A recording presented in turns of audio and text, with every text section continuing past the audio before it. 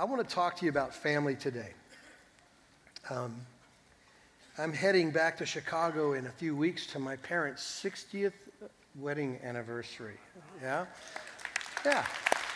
I'll tell them you clap for them. I was asking the elders on Tuesday if it'd be cool if I went back and took a Sunday off to be at that thing, and they were gracious and said yes. And then they started asking me questions about my family. And I have, 6 brothers and sisters, and they asked about my relationship with them. And I was never really close. Our family's not really like super duper tight, No animosity, no tension, just never any dialogue. I don't know if it was a cultural thing. Didn't know my brothers very well. And so when I was telling them what kind of distant it is, I could tell they were feeling weird for me, and I kind of started to feel weird too. But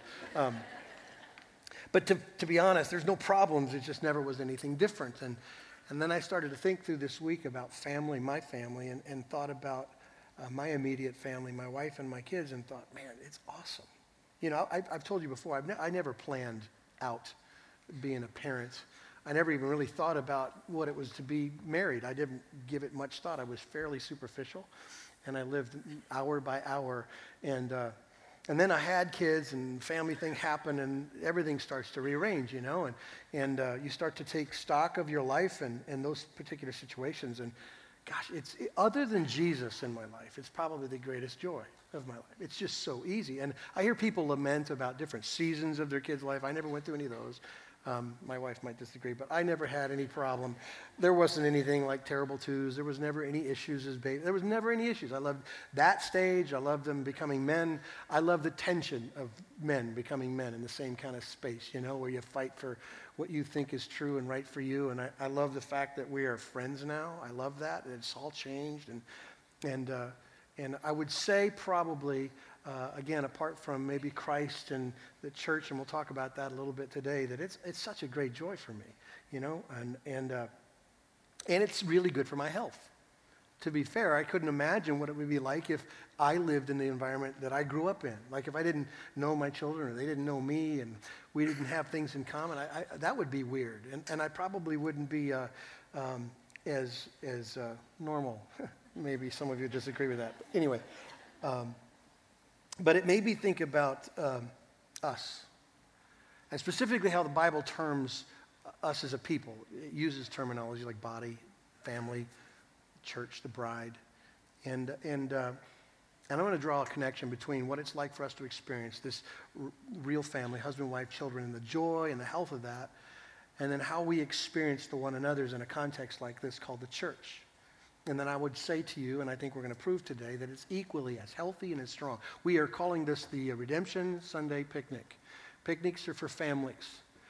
We're going to hang out together. Hopefully you've planned to stay and eat some hot dogs and meet some people. And it's going to feel really good, I think. Fundamentally, we're just going to enjoy each other's company. And people are going to say things like, oh, it's so good to hang out and just talk to people. And it's going to feel like a family moment. And that is true. But there's some depths to this discussion and to this definition of family that we want to spend some time with. And by the way, I think the Bible teaches the absolute certainty that this thing that we call the church is critical to our joy and critical to our health, spiritually speaking, right? And most people have no idea and don't spend hardly any time at all considering what God has provided through the people of God for us. Like, we just don't think about it. Like, I don't think about the dysfunction of my growing up years, maybe, at all. I don't even consider it. And most people treat the church like just assumptions. That's the way it is, and that's a good thing, and it's right where I need it to be, and they don't consider what God has given us by giving us each other.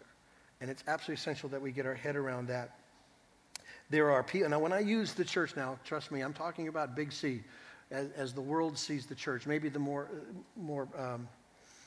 perfect description is the American church. This is how we kind of respond to it. We see the church more as a place. Like the church is over there at Elliott McQueen. That's the church, right? And we go to the church. When do you go to the church? When I want to. And that's kind of how it works out. And so we go to the place and we experience what it offers and we say good or bad things based on our experience of that. And it's totally comforting to know that it's there when we need it, right? Yeah, in fact, I'll use this illustration. Most people treat the church like I treat a doctor. I go to the doctor when I'm sick. And only when I'm sick, and only sick enough, right? Not when I want to manage health. You know, my wife tells me this all the time. I've had a few nurses around here who care about me who said, listen, you need to check this out and check that out. No problems, but if you don't check those out, we might have a problem. And so I don't ever think about going to a doctor for my health. Ever. Do you? I never consider I should probably go through that process. I only wait until I'm sick. And some people treat the church like, well, that's what it's for. It stays there, safely there, always there, faithfully there until I have a crisis or I have a need, and then I'm going. So a lot of us have been living out of God's design, totally departed from what God has designed the church to do. And we live in a different way. I talked to our redemption community guys, Brian Berger and Jeremy, quite a bit about groups and about how we gather together. And Brian used this illustration a long time ago, and it's nothing new to us, but that fish out of water picture is perfect for Christians who have a tendency to see church as something that I go to when I need to go to it or in a crisis situation. And so whether it's that fight at that moment, you know, to get back right, to get focused, to get things sorted out, only to not get what we need, and we're flopping around and fatigue, and finally we tap out and we just sit there breathing. I'm surviving. And then you're dead. You know, you got that picture of the fish in your head? That's how some people process their Christian life. Completely alone. And so we're living not where God designed us to live. The scriptures make it abundantly clear, and that's why that passage in Romans 12 is important, starting in verse 3 to verse 8, where the writer, Paul, starts talking about the way in which we respond to each other as Christians, the context of the one another's. And so I'm going to read two particular passages. They're sort of long, but only to make the point that I think the apostle is making. The first one will be this Romans 12 passage. And if you want to look at 1 Corinthians 12 and kind of hold your finger there, we're going to get to 1 Corinthians 12, verse 12 in just a second. But let's pick it up in Romans, and this should be familiar because we have already studied this passage, but I want you to get the terminology that Paul uses here. Starting in verse 3. For by the grace given to me, I say to everyone among you, not to think of himself more highly than he ought to think, but to think with sober judgment, each according to the measure of faith that God has assigned. For as in one body we have many members, and the members do not all have the same function, so we, though many, are one body in Christ, and individually members one of another. Having gifts that differ according to the grace given to us, let us use them. If prophecy is in proportion to our faith, if service in our serving, the one who teaches in his teaching, the one who exhorts in his exhortation, the one who contributes in generosity, the one who leads with zeal, the one who does acts of mercy with cheerfulness. Now to 1 Corinthians chapter 12, verse 12. Again, Paul says, for just as the body is one and has many members, and all the members of the body, though many, are one body, so it is with Christ, so it is with the church.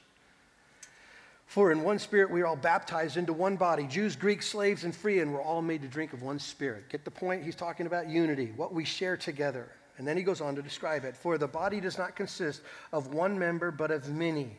If the foot should say, because I'm not a hand, I do not belong to the body, that would not make it any less a part of the body. And if the ear should say, because I'm not an eye, I do not belong to the body, that would not make it any less part of the body. If the whole body were an eye, where would the sense of hearing be? If the whole body were an ear, where would be the sense of smell? But as it is, God arranged the members of the body, each one of them, as he chose. If all were a single member, where would the body be? As it is, there are many parts, and yet one body. The eye cannot say to the hand, I have no need of you, nor again the head to the feet, I have no need of you. On the contrary, the parts of the body that seem to be weaker are indispensable, and on those parts of the body that we think less honorable, we bestow the greater honor, and our unrepresentable parts are treated with greater modesty, which our more presentable parts do not require. But God has so composed the body, giving greater honor to the part that it lacked, that there may be no division in the body, that the members may have the same care for one another. If one member suffers, all suffer together. If one member is honored, all rejoice together. If the church understood what Paul just said, this would be a different place. Let me give you the essence of it. We're one, we belong together, and we need each other.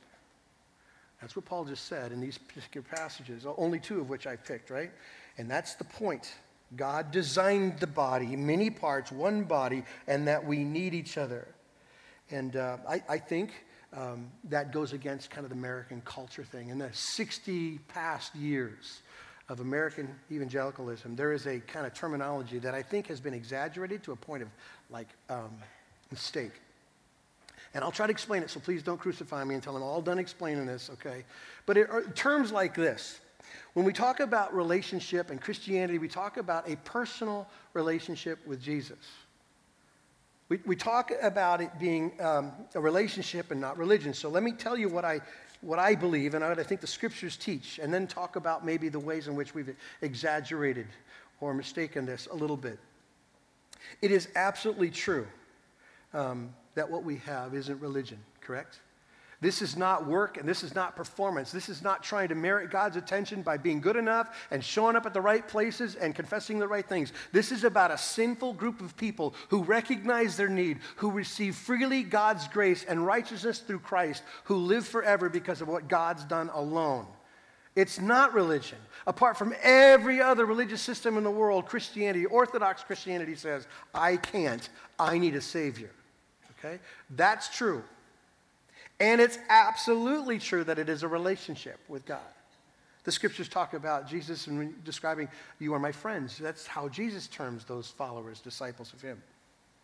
And it's also true that as Christians, we are fully known and we get to know the God of the Bible. That's so unbelievably mysterious. The God who always was reveals himself and opens himself up to us. And that is true.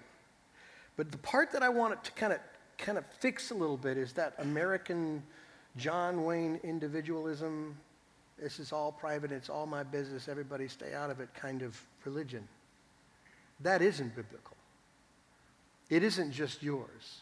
Everywhere the Bible describes salvation, it talks about God saving a people.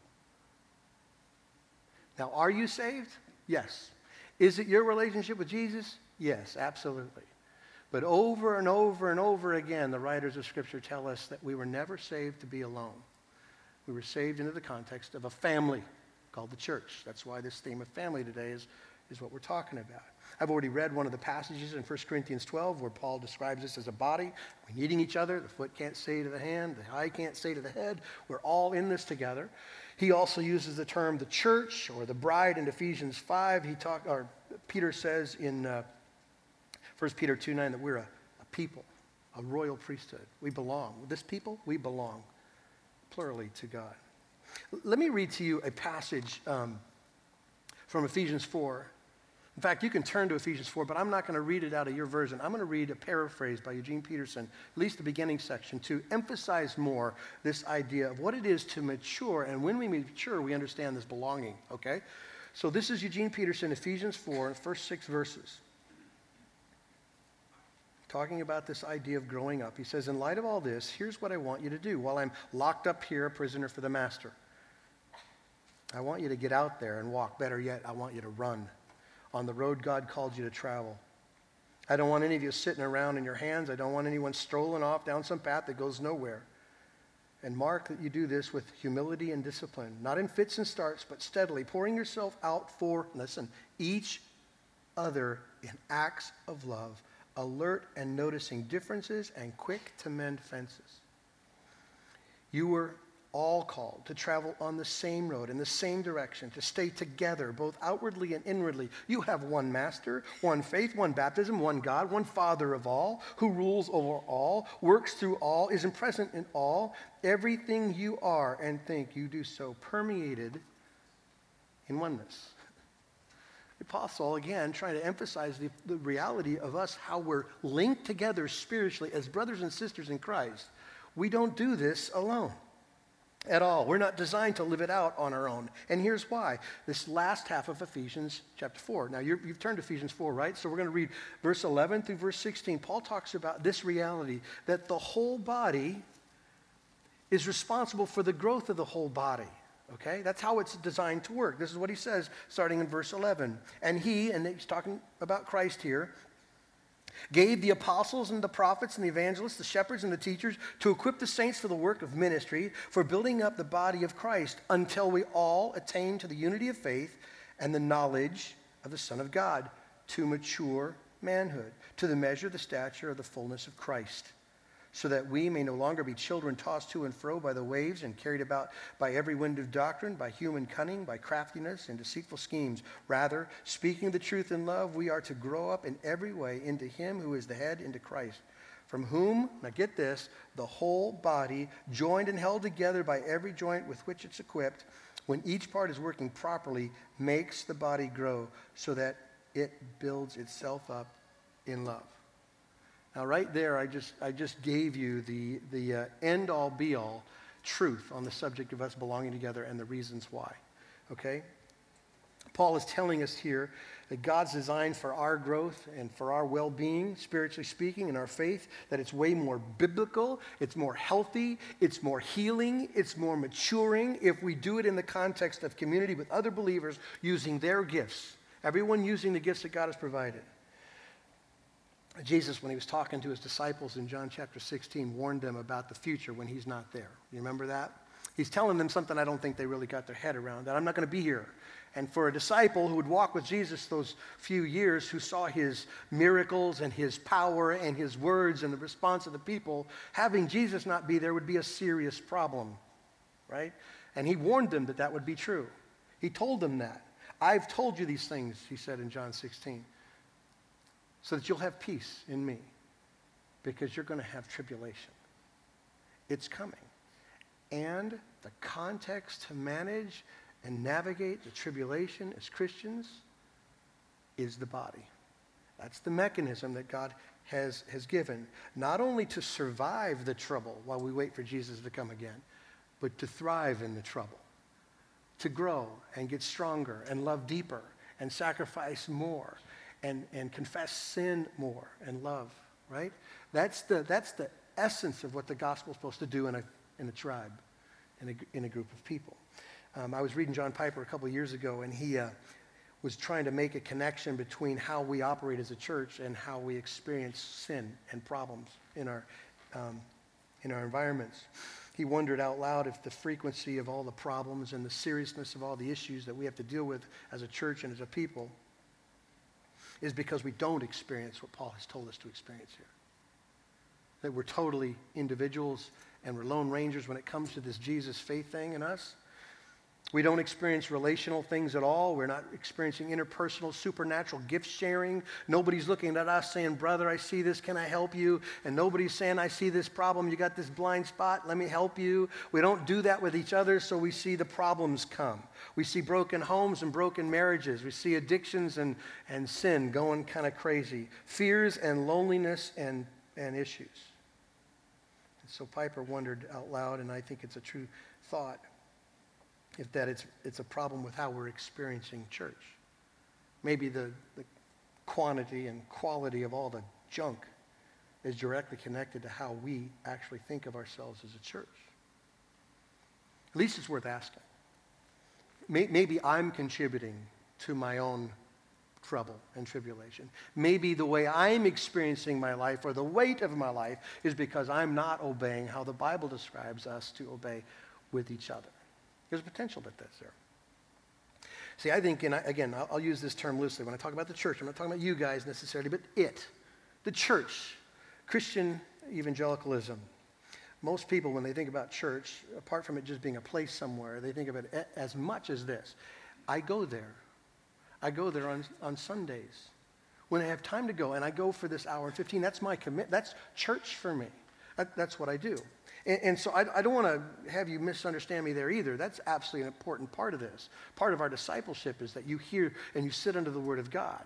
And that's a good thing, but it's not the only thing. There's more to our faith than just going to church, right? There's more to it than just sitting under some teaching, although it's very important. Normal New Testament life, as the Bible describes it, has way more involved with it. And if you are one who, if you assess your life and say, you know what I do? I go when it's convenient, and I'm fairly autonomous. I just kind of sneak in, sneak out. I really don't know anybody. Then I'll tell you how it shows up in the church. The church ends up being made up of consumers who measure goods and services based on what it does to them, or for them in that small little window of time, right? We become relationally passive. We don't seek others out. We don't look to use our gifts. We're sitting it out. Other people do that. And we think of the church as a professional organization that fills in all the gaps where I have wandered off. That's what they do. That's how that works. So if we've read this passage correctly, and I think we have, according to Paul, if God designed the church to minister according to the gifts that it's given, okay, and we're to minister to each other towards everyone's growth and maturity, then it seems to make sense then that there would be unbelievable dysfunction if we weren't obeying this. Right? So if we just said, hey, we're fundamentally just attenders, and even by that we're not very consistent in our attendance, we don't have deep relationships, and we don't use our gifts, I don't even know what a gift is, I don't have any idea what mine is, and I'm not doing any of those things, then it stands to reason that what God designed for our health, maturity, and growth wouldn't be happening, right? Something's missing. And that's the point that I'm trying to make here. We have a counseling department. Now, I'm confessing something of my experience. I grew up in a pastor's home. And in my 53 years, if I go way, way back, I never heard of a Christian counselor 35 years ago. I never heard my dad talk about a Christian counselor. When they went to pastors' conferences, they didn't talk about counseling. Now, I'm not bagging on counseling. I'm just saying maybe we've replaced the normal comings and goings of relationship in the body with professional help to deal with crisis that we've created because we're not involved in the church. God bless you people who counsel. We need it. But maybe there's something else missing. Maybe we need something more. I know I meet with the pastors on a regular basis, and they're busy too, and they're meeting with people, and every time they meet with people, I hear these wonderful stories of growth and people understanding and seeing the gospel. I love all that, and then you just have to ask yourself the question, why does that work? Why do people who sit under like counseling, why does that work? Here's why. Because it's the exact thing that Paul says here that we're to do to each other. Of course it works. It's person-on-person care. It's calling out sin and praying for another brother. It's bearing up another's burdens. It's consistent. It's biblical. It's caring, right? Of course it works. That's why God invented it for us. So if we choose to see this passage and say, okay, wait a minute, there's got to be a department for this, right? Then the church has to do a lot better job of putting together programs to meet the people's needs. Because all we should do, if this is somebody else's job, all we should do is put together platforms and programs and people who will be professional carers for you. But that isn't what God designed. That's not what Christ gave the church. He said you, if you're Christian, everyone in here, every single person in here was given by the Holy Spirit a gift to fit perfectly in this place at this time. That if you express that gift, the needs of the body are met. Encouragement is met. Counsel happens. So, I think it's reasonable to stand at or at least to explain this, that why do we get involved in such kind of professional responses to sin? Maybe it's more than just the need, and I know there's a need. Maybe there's a deficiency. And let me use this illustration to make my point. My wife, I love her. She's probably here. So if I say it wrong, honey, forgive me. But my wife is kind of a naturopathic, self-trained witch doctor, okay? Is that right? I want to make sure I'm using the right terms. I call her that because we couldn't be more different, you know? I eat out of the garbage bucket, and she only eats certain things, and we're so different how we see things. Well, I came back from summer vacation with the unscratchable itch, okay? It wasn't a rash, and it wasn't dry skin. It was in my bones. And I would scratch. I would just scratch all the time. I said, honey, you gotta help me. I'm going crazy. I can't lay down. It's just everywhere. And she says, it's probably your thyroid. I go, yeah? How would you know? That's a classic symptom of thyroid. And she reads everything. She researches everything. I said, well, what do I do? She goes, you need iodine. And she goes on to tell me the history of how the government has removed iodine from our diet and our beds. And so I just believe her. So I have this iodine bottle, and I drop little droplets of iodine in water, and I drink the stuff. Well, guess what happened? It went away. Now, I'm not certain I'm going to give her the credit for that yet, because it could be just coincidence. Timing was perfect. But what if, okay, this is the illustration. What if I had a deficiency of iodine? What if? What if my problems weren't solved by a sharper object? What if what I needed was iodine to supplement my thyroid, that whatever, you know? You get the point I'm trying to make? What if your need for someone to come and please help you because you've made a train wreck of your life wasn't, hey, will someone who really works in that department give me a couple of tips and some helpful connections, give me a Bible verse so I can go right back into the same world I came from and feel better? What if that isn't God's solution to us as a church? What if God said, no, here's how you grow, and here's how you mature, and here's how you see sin, and here's how you see restoration, and here's how you go free when you live in the context of the one another's, carefully and skillfully giving truth and love to one another consistently over a period of time. Guess what happens to you? You grow up into Christ. I've said this so many times it makes my head spin, but when I get a chance, and I don't take very many of these, when I get a chance to sit down with people and counsel, that's what they think. Almost the first thing I say to them is, I'm not a professional. You know that, right? I'm just a guy. I'm just a guy. My name's Tim, and maybe because I'm not going through your situation right now, maybe I can clearly see my way through it more than you can because you're in it, and maybe this moment for me is just really helpful to you because I'm just a brother who could go off the rails in a second just like you could. There's nothing professional about this.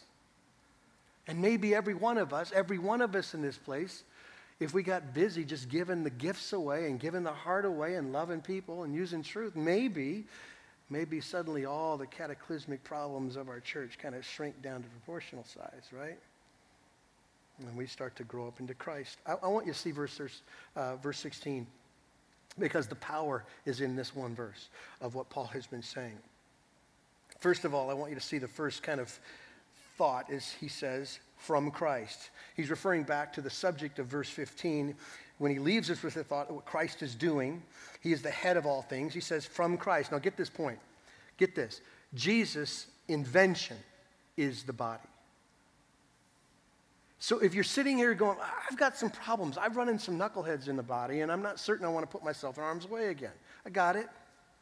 We're all sinners. But this invention of the one another's, the body, is Christ's invention.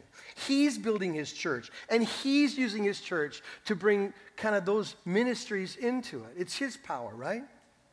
It's Christ who invades it with preaching and teaching and care and relationships and gifts. Amen? Understood?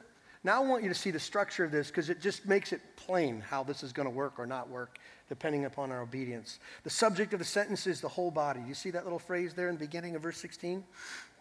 The verb or the action is at the end where it says makes the body grow. Do you see that? Now, do you want to see the connective tissue between the two of those things? If we're going to see the whole body making the body grow, here's what he says, when each part is working properly. So let's paraphrase this whole thought, okay? The whole body, everybody, causes the growth of the whole body, everyone, when we're busy doing what God has designed all of us to do. So has God provided for our growth and our maturity? Yes or no? Yes. And has he not also designed how that should happen? And it's called the body, the family. Amen? It's us together.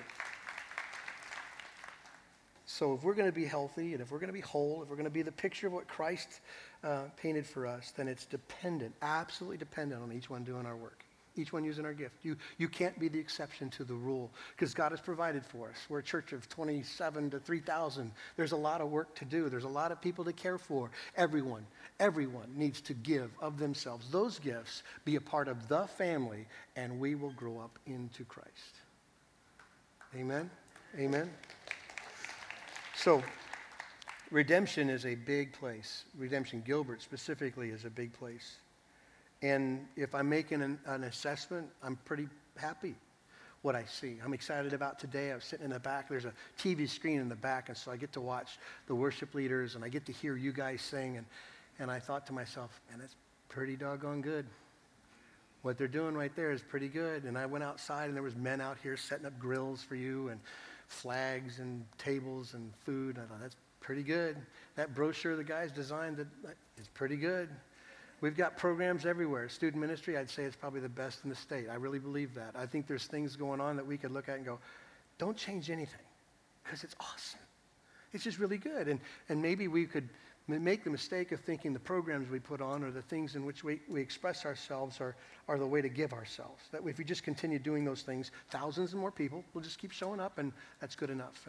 And I would tell you there's a possibility that thousands of people could call Redemption Gilbert their home, and we could still be a very sick place because there's a deficiency. And the deficiency is that we, the people of God, are not living in the context of community, sharing our gifts with one another as a family. Amen? Family is for our joy and for our health, and that's true. So can I leave you with a couple things to consider? Briefly, Matthew 28, most people would look at it and say, well, that's the missions passage, and it is. I get it. Go and make disciples of all nations, baptizing in the name of the Father, Son, and the Holy Spirit, and teaching them to obey all that I've commanded you. But I'm going to lean more into the discipleship model. Discipleship is an ongoing thing that happens all the time with all believers. So you need to have an answer to this question if you're going to obey that text. Who are you following? Who is following you? Who is pouring into your life as a discipler, and who are you pouring into as a disciplee? You get that point? This is an ongoing thing. You never arrive in the Christian life. You never get to the point where, I've got enough. I need no help. We are always in the context of one another. So simply ask yourself that question today. When you leave, am I engaged with someone else? Are they engaged with me? Here's the second thing I want you to keep in mind. That you can't obey the Bible and neglect the majority of what the Bible says, some 50 passages on the one another's. If you choose to say, I'm not going to do those, church is going to be a destination and it's going to be an hour and 15 once in a while, then I'm going to suggest to you that these imperatives, these commands that Paul and the other apostles gave the church, the one another's, of praying for one another, encourage one another, meet each other's needs, you can't obey it. Like you're willfully choosing not to obey the text. And then let me finish with this. I want you to take a step. Some of you are just amen in this whole thing because you're already connected at the body life level, and you go, I could tell the illustrations of its advantages. And some of you aren't, and I understand that. And I also want you to know that there's many, many ways in which to do this. Like I come here early many mornings and I walk into the Commons and there's a group of men. I don't know how they found each other. I don't know why, but they're sitting around tables with books open and they're talking about Jesus and how this Jesus thing affects their life. And I go, that's it. Whatever it is, that's it. You know, Wednesday morning there's a Commons full of women who are sharing life and the gospel with each other. And I go, well, that's it. So it can happen anywhere all the time, but most people aren't necessarily that organized to make it happen anywhere all the time, nor are they that aggressive in taking initiative. So therefore, we put on, as a church, we put on ways for you to connect called Redemption Community, small groups. And you might be new to Redemption, and so you don't understand what it is, but it's really a way in which we can put you in the context of people to watch that over time happen in your life. And so I know some of you would be encouraged to be a part of that. I know Brian and Jeremy, our Redemption Community pastors, are going to be at the info desk as we dismiss. And as you're going out to the picnic, if you'd stop there, if God is moving your heart, you go, I want to belong, I want to connect, I need the help, and you're convicted that the scriptures provide how that happens, then come and join us. There's room for everybody. We have Launch Point, which is a way in which to kind of get connected in groups really well, and we have Starting Point, which is a way to get introduced to our church. Both of those would be great things to be involved with. I'm excited that you're here. I love you people. There is, by the way, 1,300 to 1,400 people currently in small groups, 280 leaders, and 107, 110 small groups in our church from junior high all the way to adult. That's pretty good. It's pretty good. So if there's only one of you out there who's been managing your spiritual life all alone, come on in. Be a part of the family. Amen? Let's pray together. God, I thank you for Jesus, and I thank you for this simple but profound truth that you have created us and recreated us in Christ to belong to you and each other. God, help us obey this passage. We pray this in Christ's name. Amen.